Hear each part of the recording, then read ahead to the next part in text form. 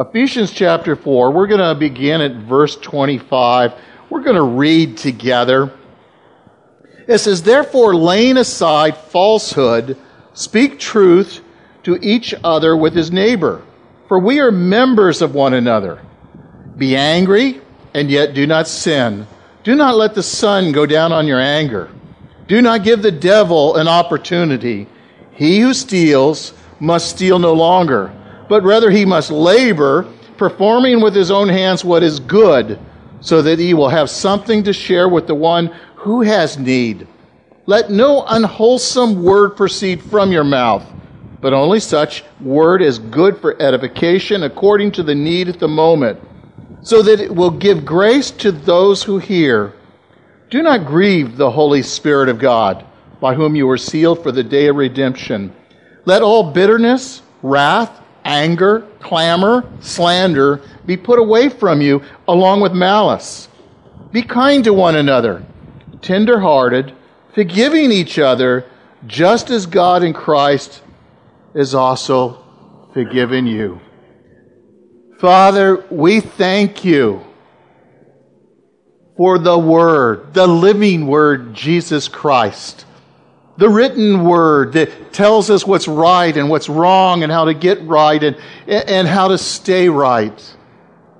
Thank you for your Spirit that fills our life, that directs us and guides us, makes us sensitive to sin and convicts us of that sin when we need to change, and then empowers us to make those changes.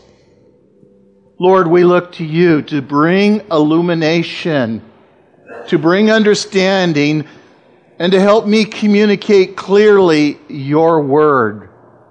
So, Lord, give us ears to hear, spiritual ears, that we would hear you speak to us individually and congregationally to your truth, the truth that will set us free. And all God's people said, amen. This week I've titled our message, Walking in the Power of the Spirit. I'm not talking about the gifts of the Spirit. We talked about those, and we've been talking about those. But we're talking about when a person comes to believe in Jesus Christ, there is a change. And our walk is differently, and we need to walk in the power of the Spirit. We need to rely upon the Spirit of God to guide us, to direct us, and help us walk in that truth. Now, if you remember at conversion, the one that is born again, if you remember, when that person's mind and heart is open, they make a 180 at 60. As if you're going down the freeway, it's 60 miles an hour, and all of a sudden somebody just turns around and goes the other direction. And that's what a believer does. An unbeliever becomes a believer, and he walks in a total opposite direction. And now he's going to explain what that direction looks like. How are we to live that life? And there's a series of things as we continue through the Word that we're going to see. And a lot of this is going to be about relationships. We're going to see as we go through this chapter, relationships now, again, with others. One of the common problems in every church is relationship problems, whether it be in a congregation, in a workplace, in a family. And all of these are going to be addressed as we go through the Word the next few weeks. Believers now, as they make this 180 at 60, they learn how to walk. And as I mentioned in the title, they learn to walk in the power of the Spirit. Because if they've been born again, the Spirit of God indwells them. The Spirit of God empowers them to walk and resist temptation. Also, the Spirit gives them the power to be an overcomer because they are an overcomer. They learn to put off the things of the flesh and put on the things of the Spirit. See, we often think of salvation as a one-time event. We know someone that has made a decision for Christ, let's say. and they're saved. And while I believe in eternal salvation, it's only as that person walks down that path do you and I really realize this person is saved, or maybe this person is not saved at all. Because oftentimes people trust in what they do, what they say. And the real evidence, where the rubber meets the road, is how do you live your life for Jesus? Are you submitted to Him? Are you trusting in Him? Are you growing in that love and grace of Jesus Christ? That's what reflects a person, whether they're born again or not. It's not whether they praise God or they're coming to church or they're serving in a ministry. That doesn't necessarily mean anything, because there are many people, pastors even, that are not even saved. Evangelists, they're not even saved. Evangelists we've seen in church history that lead many people to the Lord and walk away and never come back to the Lord. People in children's ministry in every facet. But the key is walking in an intimate relationship with Jesus Christ as our Lord and Savior. Look with me in 1 John chapter 2, verse 4 on the screen. The one who says, I've come to know Him and does not keep His commandments is a liar, and the truth is not in him. But whoever keeps His word, in him the love of God has truly been perfected. By this we know that we are in Him. The one who says he abides in Him ought himself to walk in the same manner that He walked. And it's here, the one who is born again is the one who keeps that word. Now, He's not talking about perfection, because God is the one that will perfect you and me, and He will finish that work in you and me at some point. But when we're walking in that way, when we're walking with the Lord, we can have that assurance that we're going to heaven, because His Spirit will testify with your spirit that I'm saved. Not because I say it or someone else says it, but you know that you're walking, in your walk you're concerned about, does it honor Jesus Christ? And when you see that happen, when you see that in someone's life, aren't you encouraged? When you see someone walking in the Lord, sharing the Lord? Well, let me go just for a moment to 1 Corinthians chapter 11, verse 28. Notice a man must examine himself, and this is in reference, first of all, to communion. Whenever we take communion, but the principle is still going to be the same, I'm showing you, that we are to examine ourselves. Are you at the place you really want to be? Have you moved forward or have you moved backwards? We heard Steve speak about he's not where he wants to be. He knows where he wants to be, and he knows that God's going to bring him along that path. And when we recognize we're not in the place where we want to be, it helps us surrender to the Holy Spirit, to entrust ourselves to the Holy Spirit, and let the Holy Spirit do that work in us. Look again at 2 Corinthians 13:5. Notice it says, test yourselves to see if you're of the faith. Examine yourselves. Or do you not recognize this about yourselves, that Jesus Christ is in you, unless indeed you fail the test? Now, if you remember, again, those Christians, professing Christians in Corinth, were condemning Paul, finding fault in Paul. They weren't listening to the truth. And he's challenging to test yourselves, to examine yourselves, to see if you're of the faith. That's something hard, isn't it, for us to do, to really say, Lord, am I at the place? Am I living like you? What about the words that come out of my mouth, Lord? Are they the words that bring glory to you? What about the actions? Am I loving? Am I forgiving? Am I esteeming others higher than myself? See, it means I need to put myself vulnerable before the Lord. The Lord already knows our heart, but it means I have to stop and I have to sit with the Lord and learn to listen to the Lord. Now remember, first, there is no condemnation for those in Christ Jesus. I am so thankful for that. Because He will show you your shortcomings. And He said, you know what? I'm going to uphold you. I'm going to strengthen you. And I'm going to give you that power to overcome. See, every person that has been born again is a new creature in Christ. In fact, all new creatures act like new creatures, don't they? You're not going to act the same old way. There needs to be a change.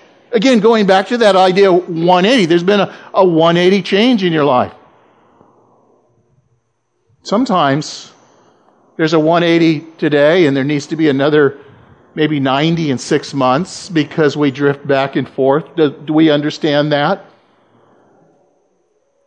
But God is gentle. God will guide you. God will lead me. See, God, again, is not progressively making new creatures out of believers. They are. We need to believe that we're new creatures in Christ, that we are believers, we're born again, and therefore we need to act and live as if we are new creatures in Christ, walking in the truth as He walked in the truth. Walk in love as He walks in love. So you're either a new creature in Christ or you're not born again. Because that new creature is speaking about someone who has been born again, someone who is regenerated. 2 Corinthians 5:17, let me just read. If any man is in Christ, he's a new creature. Old things have passed away. Behold, all things have become new. Our position first is in Christ. Now we practically need to live that way. And God expects that. He's given us His Spirit, enabling us to walk in a way that brings glory to Him. A way that brings peace to our heart. That brings love to a world that is unloving, unkind, merciless. And we're to bring love to them. And that is hard, isn't it? It's hard to love the neighbor that's throwing his trash over the fence in your yard. That's blasting the stereo at 3 o'clock in the morning and you've got to get up at 5. You know. We've all experienced that. Or someone in the grocery store that is just ramming the cart into you again and again and again. Or when you're driving, they cut you off and then give you the finger. And you smile at them with love and you pray for them. Father, forgive them, for they do not know what they do. And that is true. They do not know what they do. They do what is normal because they're born of the flesh and not born of the Spirit. And that could be very true of you and me in our past life. Impatient, unloving, unkind. In fact, Paul, speaking in Romans chapter 6, this is the very thing that he's talking about. Therefore, we have been buried with Him through baptism and death, so that as Christ was raised from the dead through the glory of the Father, so we too might walk in the newness of life. The very God that spoke all things into creation lives in you. I mean, the question really rises, why me? Why me? I can't figure that out, and I'm going to quit trying to figure that out. I just know that He's come into my life. I know that He's drawn me with cords of love, and He has drawn you because you are here today. And He wants you and I to go out and share that same love. Now, as we've been looking again at our text that we saw in chapters 1 through 3, we saw again that Paul identified again what believers are in Christ, our position in Christ. You're safe, you're secure, your life is hid in Christ. You're a Christian. You're born again. You have an inheritance. You're saved by grace through faith. See, our hope is in Jesus Christ. And the position. You're kept by the power of God until that day. Our part is to surrender. But as we come to chapter 4, especially again as we've been looking at verses 1 through 24, he begins the basic instructions of life. It's boot camp in a sense. The basics. How often do we need to return to the basics? We need to walk basically in the basics all the time. But some of us, we get caught up. We get carried away. We get moved over here. We go to the right. We go to the left. And we have to come back and have the basics all over. The simplicity of the gospel. Who Jesus Christ is, what He's done, and what He wants to do in your life and my life. Let me ask you a question. Have you ever said, I'm fine, but you're really not? What about, or, sorry, I can't take a call now. It's really nice on the iPhones. You can slide over. I can't talk right now. And you could. Or you said you were stuck in traffic and you weren't.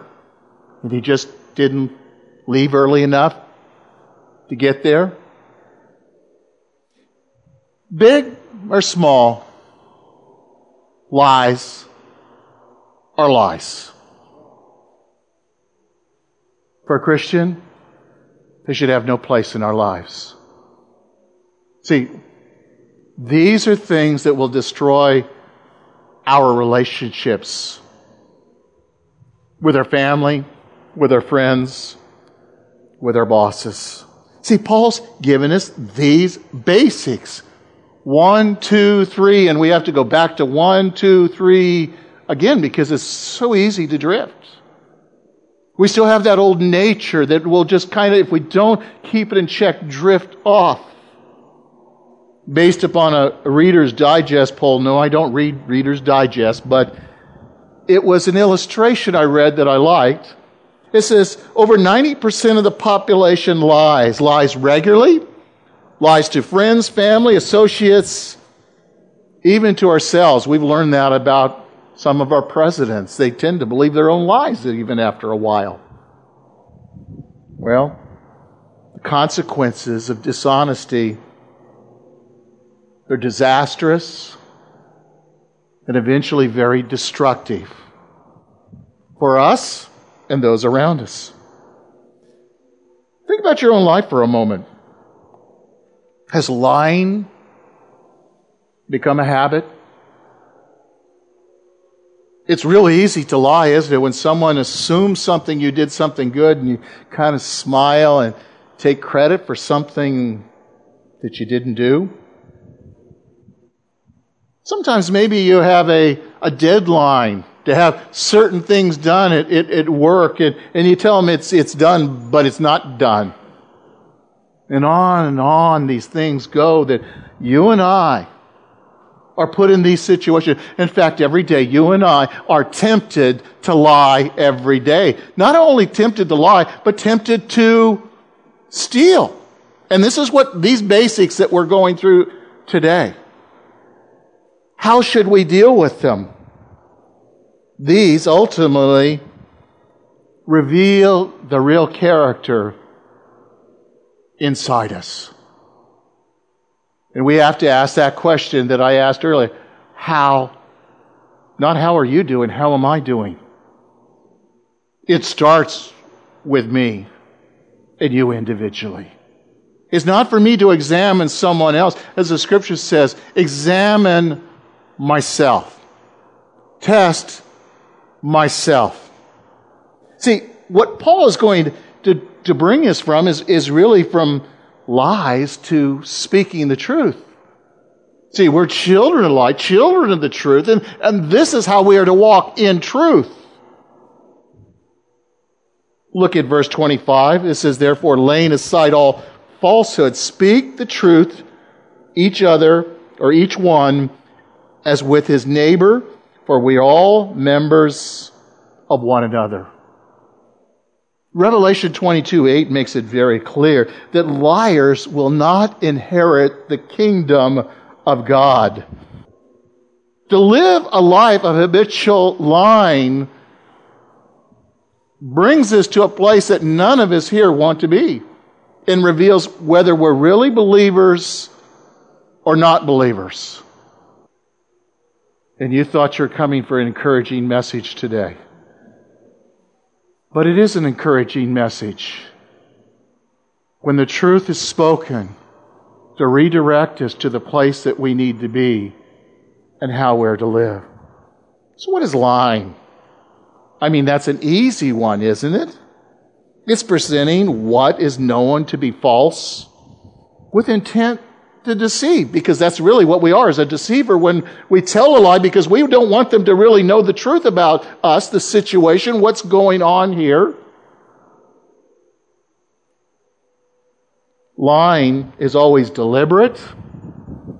It's a deviation from the truth itself. Lying in the Greek word is pseudos, or another way of saying it is pseudo, or false Christ. And there are many false Christs, John says, that have already in the world 2,000 years ago, and there are many more today. Pseudo means simply false or lie. Look at Romans chapter 1, verse 24 through 25. For they exchanged the truth of God for a lie, and they worship and serve the creature rather than the Creator, who blessed them forever. See, lying is really exchanging the truth for a lie. If you're a child of truth, you want to walk in the truth, you want to be found in the truth. That's very important. Lying really breaks down into two categories, really, of deceivers. Now, every one of us lies. Not hopefully daily, but all of us sometimes spontaneously say something. Have I lied? Yes, unfortunately. What do I need to do when I do? Confess and repent. And we need to confess our sins to one another when we lie to one another. And be honest with one another. And that's what the Scripture is teaching. So really, these liars really break down into two categories. They're verbal liars that speak knowing what is false, intending to mislead people. And then there's the non-verbal liars. They're living a life of lie. They're professing, I'm a Christian, or I never lie, or I never do this. But still, the intent is to deceive because we want people to see us in a different light than is true. Two categories, verbal, and second is nonverbal, living a hypocritical life. Habitual liars are those who have a seared conscience, as with a branding iron. A person that's in the body of Christ, sadly, can sear their conscience. But when we acknowledge our sin, we confess our sin, we keep a clean conscience and a sensitive conscience to the Lord. Well, what does living a lie look like? Well, it's living a false illusion. It's pseudo, as I said. It's sometimes thinking that we are God's. We're in control of our own destiny. And the only way that you and I are ever in control of our destiny is when we surrender to Jesus Christ as our Lord and Savior. You cannot save yourself. All you can do is surrender to the Lord Jesus Christ. Now, the Bible makes it very clear. There are false brothers. There are false teachers. There are false witnesses. There are false prophets and false apostles and false Christ. I get real leery when people come up and they give me a card and say, hi, I'm apostle. I'm a prophet. Focusing upon them instead of Christ. People live the lie. And we're warned to discern, to test the spirits, to see whether they're of God. Look at Luke 16:15. And he said to them, you are those who justify yourselves in the sight of men, but God knows your hearts. For that which is highly esteemed among men is detestable in the sight of God. God knows your heart. God knows what you're going to say before you even speak it. You can live the lie, but God knows. And I used to think, I like it that you really don't know what I'm thinking. And then I thought, well, okay, what about God? And boy, did that change my thinking when God knows.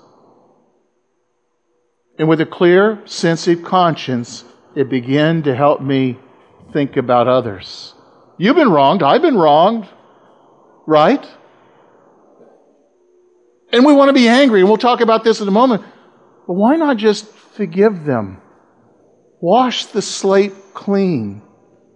Father, forgive them, for they do not know what they do. We live a lie. Satan lies. He's the father of the lies. He lies about God and Christ and life and salvation and heaven and hell.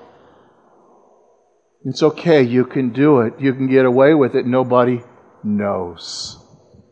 God knows. Every false religious system, every cult is built upon a lie and various, really, deceptions of Satan. It's the doctrine of demons, the Bible calls it. Even though there may be a little truth, it's the poison that denies Jesus of his rightful position of God and glory and holiness. Notice again Revelation 21:8. But for the cowardly, unbelieving, abominable, murderers, immoral persons, sorcerers, idolaters, and all liars, their part will be again in the lake that burns with fire and brimstone, which is the second death. I mean, that's enough to get us, detour us. Liars are put in with murderers. I don't murder people. I'm a good person. Sin is sin. Again, as I mentioned last week, why not just say, I sinned? Why not just say, I lied? And get it off our chest, confess that sin, and move on and feel better? And honor God? Again, John 8:44 says, you are of your father, the devil, and you want to do the desires of your father. He was a murderer from the beginning and does not stand in truth because there is no truth in him. And whenever he speaks a lie, he speaks from his own nature, for he is a liar and the father of lies. So when we are walking in what is false, what is walking in a lie, our lives are identifying with Satan. There's a red flag come up. I have to examine myself. You have to examine yourself. Where am I going? Am I submitting to God or am I submitting to the devil? It's as simple as cheating in school, income tax, taking credits that you really haven't done. It's really all kinds of foolish promises and betraying confidence in people. Flattery. You could say, oh, you look so beautiful today, and then you didn't tell her there's a big hunk of junk in their teeth. There's ways to say things to people because you love them. But don't lie. Don't make excuses for lying. I didn't want to hurt their feelings. Christians should have no part of lying. The believer is to be characterized by laying aside this falsehood. This is a mark of a believer. Love, yes, but also laying aside lies, any falsehood in our lives, living any hypocritical way. It's incompatible being in Christ. Look at John 16:13. But when He, the Spirit of truth, comes, He will guide you in all truth, for He will not speak of His own initiative, but whatever He hears, He will speak, and He will disclose to you what is to come. This is the Spirit of truth. He will guide us. He will lead us. He will fill us. Look again at 1 John 3:18. Little children, let us love with word and with tongue, but in deed and truth. Little children, he's speaking. And this is not talking about little kids. This is talking, again, the body of Christ. John saw them dear. He's an old man at this time. He's looking. They're little children in Christ. Again, 2 John 1:4. And I was very glad to find some of your children walking in the truth as we have received the commandment to do from our Father. John writing about this church, and there's several views upon it. Some say it's a family. Either way it works. John sees these individuals walking in the truth, and he's encouraged, and he's praising God. He's saying, this is encouraging to me, and when I hear it about someone in this body that has done something, or someone in the body of Christ, and doing something glorifies God, I'm so encouraged. I'm so built up. I'm so edified. And that's what we're called to do, to live in such a way that brings glory to God. And lest people walk in the truth and function as God has called us, there can never be, honestly, a work that brings glory to God. When there's sin in the camp, it will hinder and affect the whole camp. We cannot effectively minister to each other, minister in this community, unless we speak the truth in love, especially among the fellow brethren.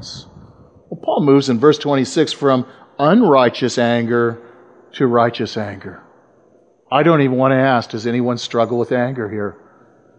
We all struggle with anger. God never, ever tells us, don't be angry, but He tells us how to direct that anger. It needs to be re-guided. Look at verse 26. Be angry, and yet do not sin. Do not let the sun go down upon your anger. Do not give the devil an opportunity. The word for anger means to be or become anger. It's provoked. It's like a boiling up. The word actually means a boiling over, inward. It can be a brewing to a point of wanting to get revenge. Now there's two Hebrew idioms that are used. One is the nose and the other is the nostrils. You know, the nose, again, turns red, and the nostrils, you'll find it when you're going through Proverbs, they flare up. And you can tell someone when they're angry. And it's talking about what we call body language today. And you know when someone's mad at you. They're fuming at you. They're turning away from you. They don't want to look at you. Or if they're looking with a look that's going to kill you. And any godly Christian, it will grieve their hearts.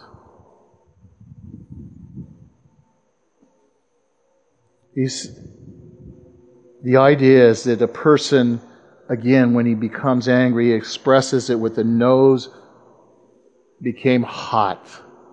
A lot of the things that come into our language, this is where it comes from, is the Bible. It's seen anyways in this passage. Anger will represent emotion. It can be good or it can be bad, depending on our motive and depending upon our purpose. Paul's command is to be angry and sin not. Well, look with me in Matthew 5:22. Notice what it says, but I say to you that everyone who is angry with his brother shall be guilty before the court, and whoever says to his brother, you good for nothing, shall be guilty before the Supreme Court, and whoever says, you fool, shall be guilty enough to go to the fiery hell. Just to be angry at somebody is showing our attitude. It should not be within the body of Christ. It's okay to be angry, but not where we're wanting to destroy and seek revenge, get even, that we're letting it brew. In fact, jump down in our text today to verse 31 and 32. Notice what it says. Let all bitterness, wrath, and anger, and clamor, and slander be put away from you, along with malice. Be kind to one another, tenderhearted, forgiving each other, just as God in Christ also has forgiven you. See, if we don't deal with that anger, it turns into a bitter root is the idea. It brews and brews and brews. They buy into the lie and they allow Satan to fester them. Jesus certainly expressed anger, righteous anger, at the hardness of the heart of the Pharisees.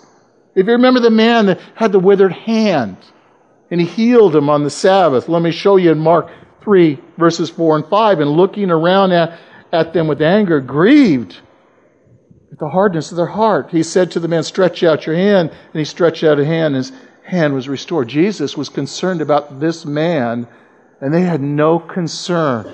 They had one agenda. That was to trap him. The man was a pawn.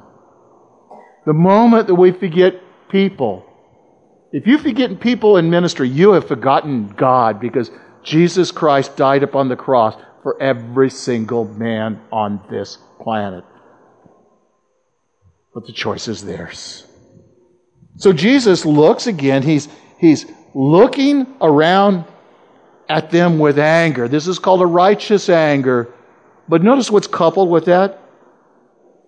Grieved at the hardness of their heart. See, and anger is really concern. It's really concern. It's not selfish. We'll talk about that more in a second. It's other-centered. When somebody is wronging somebody, hurting someone. Look again in Matthew 21, verse 12 and 13.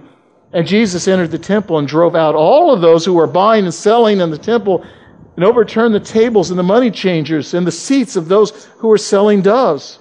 And he said to them, it is written, my house shall be called a house of prayer, but you're making it a robber's den. Jesus was angered because, one, they were fleecing the people. They were taking advantage of the people, all for the sake of their own personal greed, and then robbing God of His glory. Their motive was impure. Jesus' motive was to glorify the Father. Concern about the people. See, anger that is sin, on the other hand, is an anger that is self-defensive, self-serving. It's resentful of what someone has done or said about you.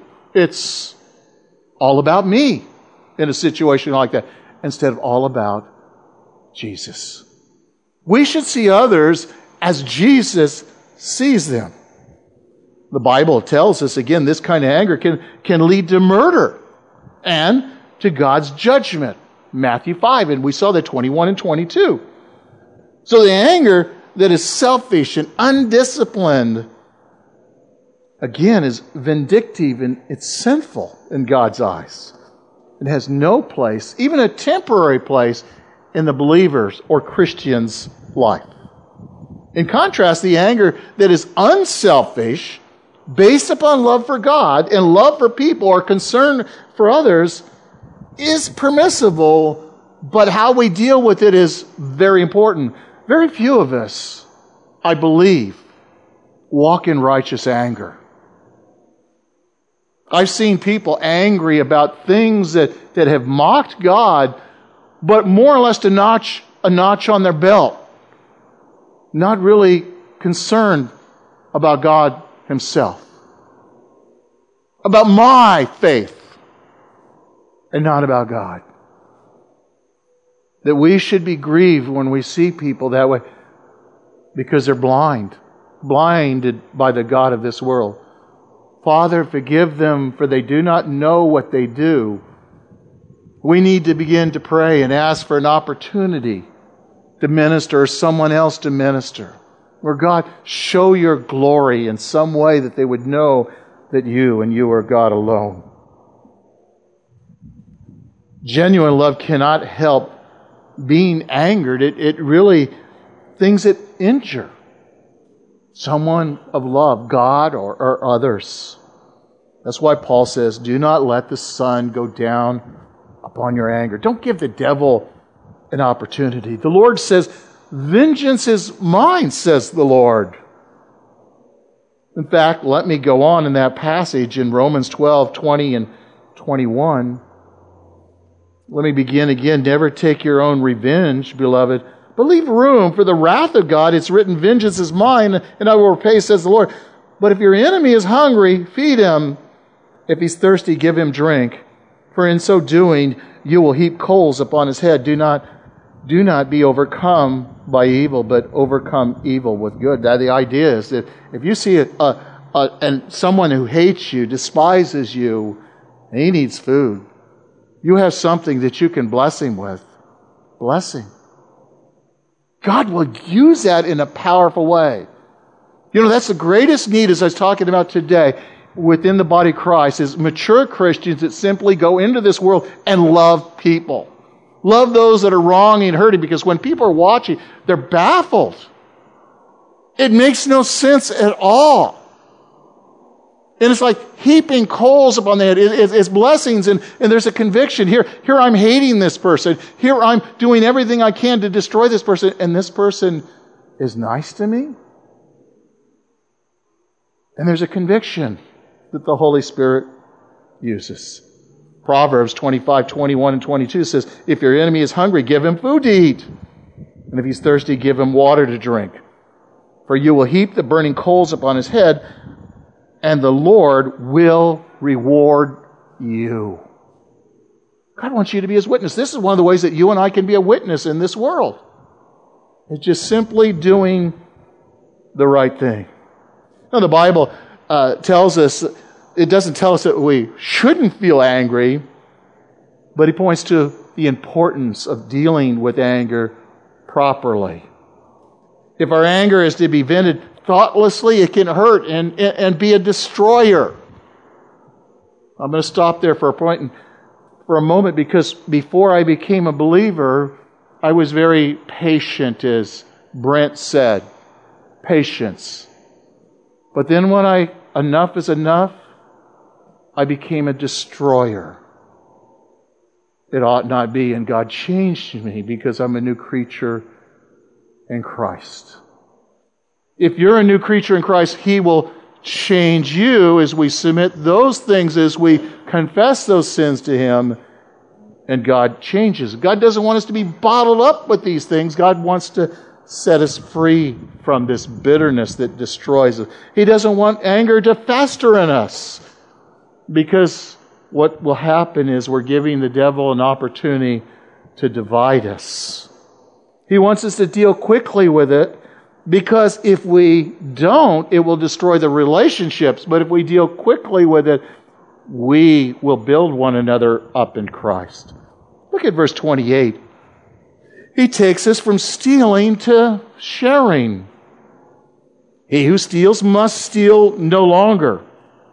How many have stole something here today? Not today, but how many have stole something? Come on, thou shalt not lie. Every one of us has stole something. I know, pride gets in the way. It's hard, isn't it? See, he's saying, he who steals must steal no longer. Actually, the wording could be, everyone steals, but steal no more. As we get older and wiser, we think we can justify our stealing. When I was young, it was just candy. It was the cookies that Mom said no. Paperclip here and there. Fact is, he says, stop it. But we should be, if you want something, work for it. And that's the idea, is that we need to stop stealing. Steal no longer. You know that word, steal? Klepto. We get the word kleptomaniac. So that makes, if you guys stole, you guys are a bunch of kleptos. You're a bunch of thieves. Kleptomaniacs. That's if you do it habitually. That's what we did in the past, but we don't do that today because we're a new creature in Christ. We made a 180 at 60. Shoplifting, as I mentioned, is alarming, the rates that are going up. Stealing, again, cheating on our taxes, embezzlement, padding expense accounts with the company, and gas receipts.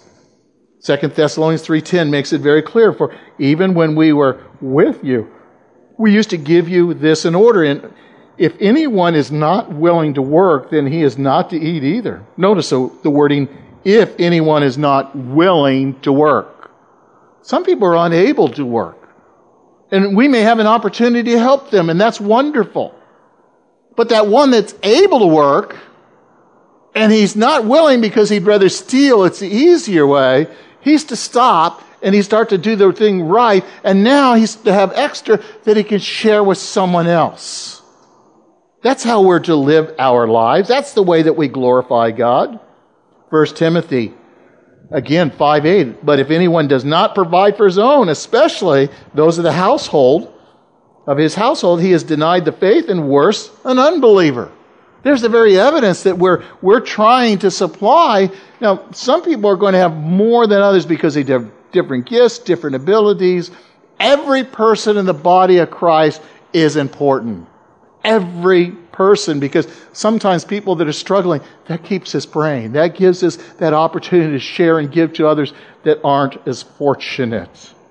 Our labor should be for what is good in a work that is honest, it's honorable, and it's to be productive. No Christian, though, should ever be involved in a job, a profession, a work, a business that demands a compromise of God's values. No, He's not putting you there to witness.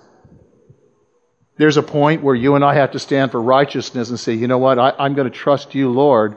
I'm not going to do what is wrong. Because if I choose to do what's wrong, I am compromising.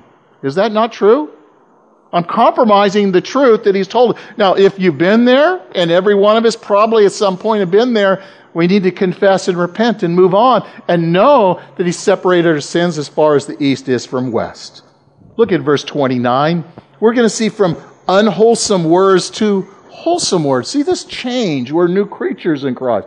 Let no unwholesome word proceed from your mouth, but only such a word that is good for edification according to the need at the moment, so that you will give grace to those who hear.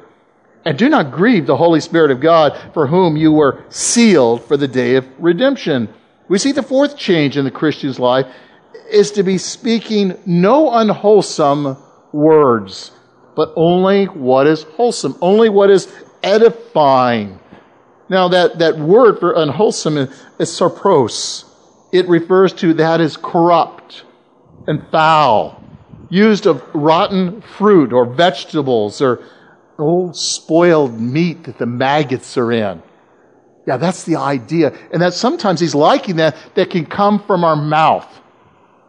That our conversations are not edifying. Unwholesome language is repulsive, is what He's saying. Off-colored jokes, profanity, dirty stories, vulgarity. Every form of corrupt talk should never flow from the lips of a believer. Psalm 141:3 says, set a guard, O Lord, over my mouth. Keep watch over the door of my lips. Keep a watchman there. Watch over me. It's so easy to say something. It's so easy to enter in a conversation, to listen, be a part of something we should not be. Look with me at Philippians 4:8. Finally, brethren, whatever is true, whatever is honorable, whatever is right, whatever is pure, whatever is lovely, whatever is good repute, if there is any excellence, anything worthy of praise, dwell on these things. Ephesians 4:29. Look again. Let no unwholesome word proceed from your mouth, but only such word that is good for edification. That I should be looking to build one another up with positive words. And those words, I like what it says in Proverbs 25:11. They're like these words are like apples of gold and settings of silver. Is a word spoken in the right circumstance. Do you ever say something that just lifts a person's spirit? Just causes them just to radiate and glow? Just the answer that you need. That's a word from God. When God puts that word in your mouth, brings that scripture back. That's how the words are to come from us. You know what's hard? It means that sometimes we just, forgive me, need to shut up and not say some things sometimes until God puts that word upon our heart. It's a powerful motivation for us putting off, again, this unwholesome talk if your actions and your words will grieve the Holy Spirit of God. To think that you and I grieve. I'm going to say this, and think about this. God is not mad at you when you sin. God is not mad at you when something comes from your lips it shouldn't.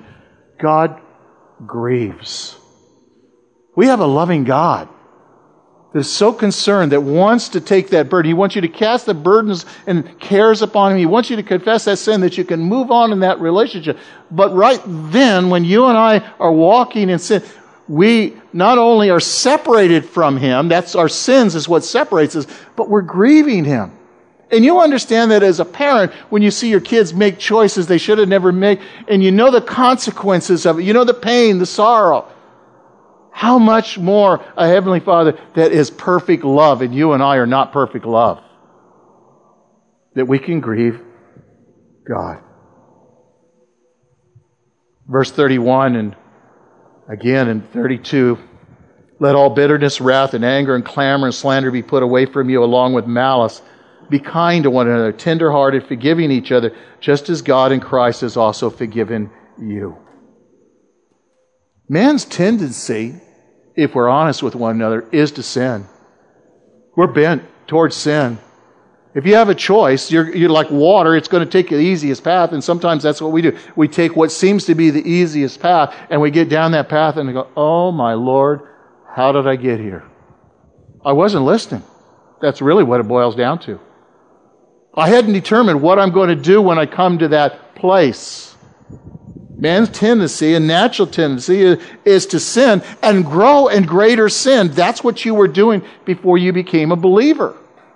But now that you're a new creature in Christ, you are an overcomer, and if you believe that and know that, then you can overcome bitterness, that smoldering, again, resentment, that brooding grudge that's in you. You don't have to be bitter because Christ is in your heart.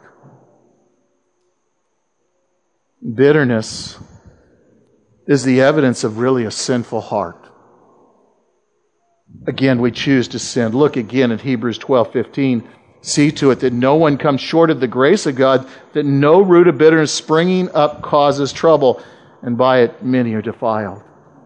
He's writing this to believers. It's so easy for believers to fall into this rut, get into this groove, and this is why he warns us that we do not end up in that place. See, we've all known bitter persons. Perhaps we've been bitter. We've been angry. Feelings that have turned into that bitterness at some point. Bitterness is unpleasant, it's wrong, and it's sin. It has no place in the body of Christ. He goes on and lists several other things. Wrath, which is wild rage and passion of the moment. And anger, again, this eternal smoldering, deep feelings that sometimes people are just so angry. Begin praying for people. You cannot remain angry at someone if you pray for them. God, bless them. Bless them with your presence. Open their heart up. Not punch them, not, get even with them, but really pray for them. And when you pray blessings upon them, that anger, it's going to go away. Slander is another one that it's really the ongoing, really talking about people, just defaming their character. It's tied to gossip. It ought not be in a person. And if that's true in you or me or someone else we know, they're in sin. They need to confess. They need to repent. But it's not always your job and my job to go and talk to them. You need to really pray. You need to check your own heart. Why do you want to say something? Sometimes it's because we've been hurt. We've been wronged by them, and we want to put them in place. I could ask you to hold your hands up, and I imagine most of us have wanted to put people in place. But that's wrong too. Again, he talks about malice, denoting evil and wickedness, generalizing any moral depravity whatsoever. And this is the root for all vices when you stop and think about it. All these things need to be put away, put off, and really if we put them off, we need to put on Christ. We need to put on praise. We need to put on joy and love. These specific sins, involve conflict with people, or a person with person, or a believer with an unbeliever. Worse yet, one believer with another believer. What kind of witness and testimony is that to the world if we can't even get along ourselves? Relationships are fractured. The church is weakened. The testimony of the church is marred. It should not be in the body of Christ, but sadly, it is. Notice at the end of that passage, in the place of all these vices, be kind to one another, tender-hearted, forgiving each other, just as God in Christ has also forgiven us. God has been so gracious to us. We need to be gracious to others. We need to be tender-hearted, forgiving our fellow sinners, especially one another. As long as we walk in this way, we'll walk worthy of the calling that God has called us. And we will not grieve the Holy Spirit. As we began chapter 4, that was the thought. Walk worthy of the calling because you're new creatures in Christ.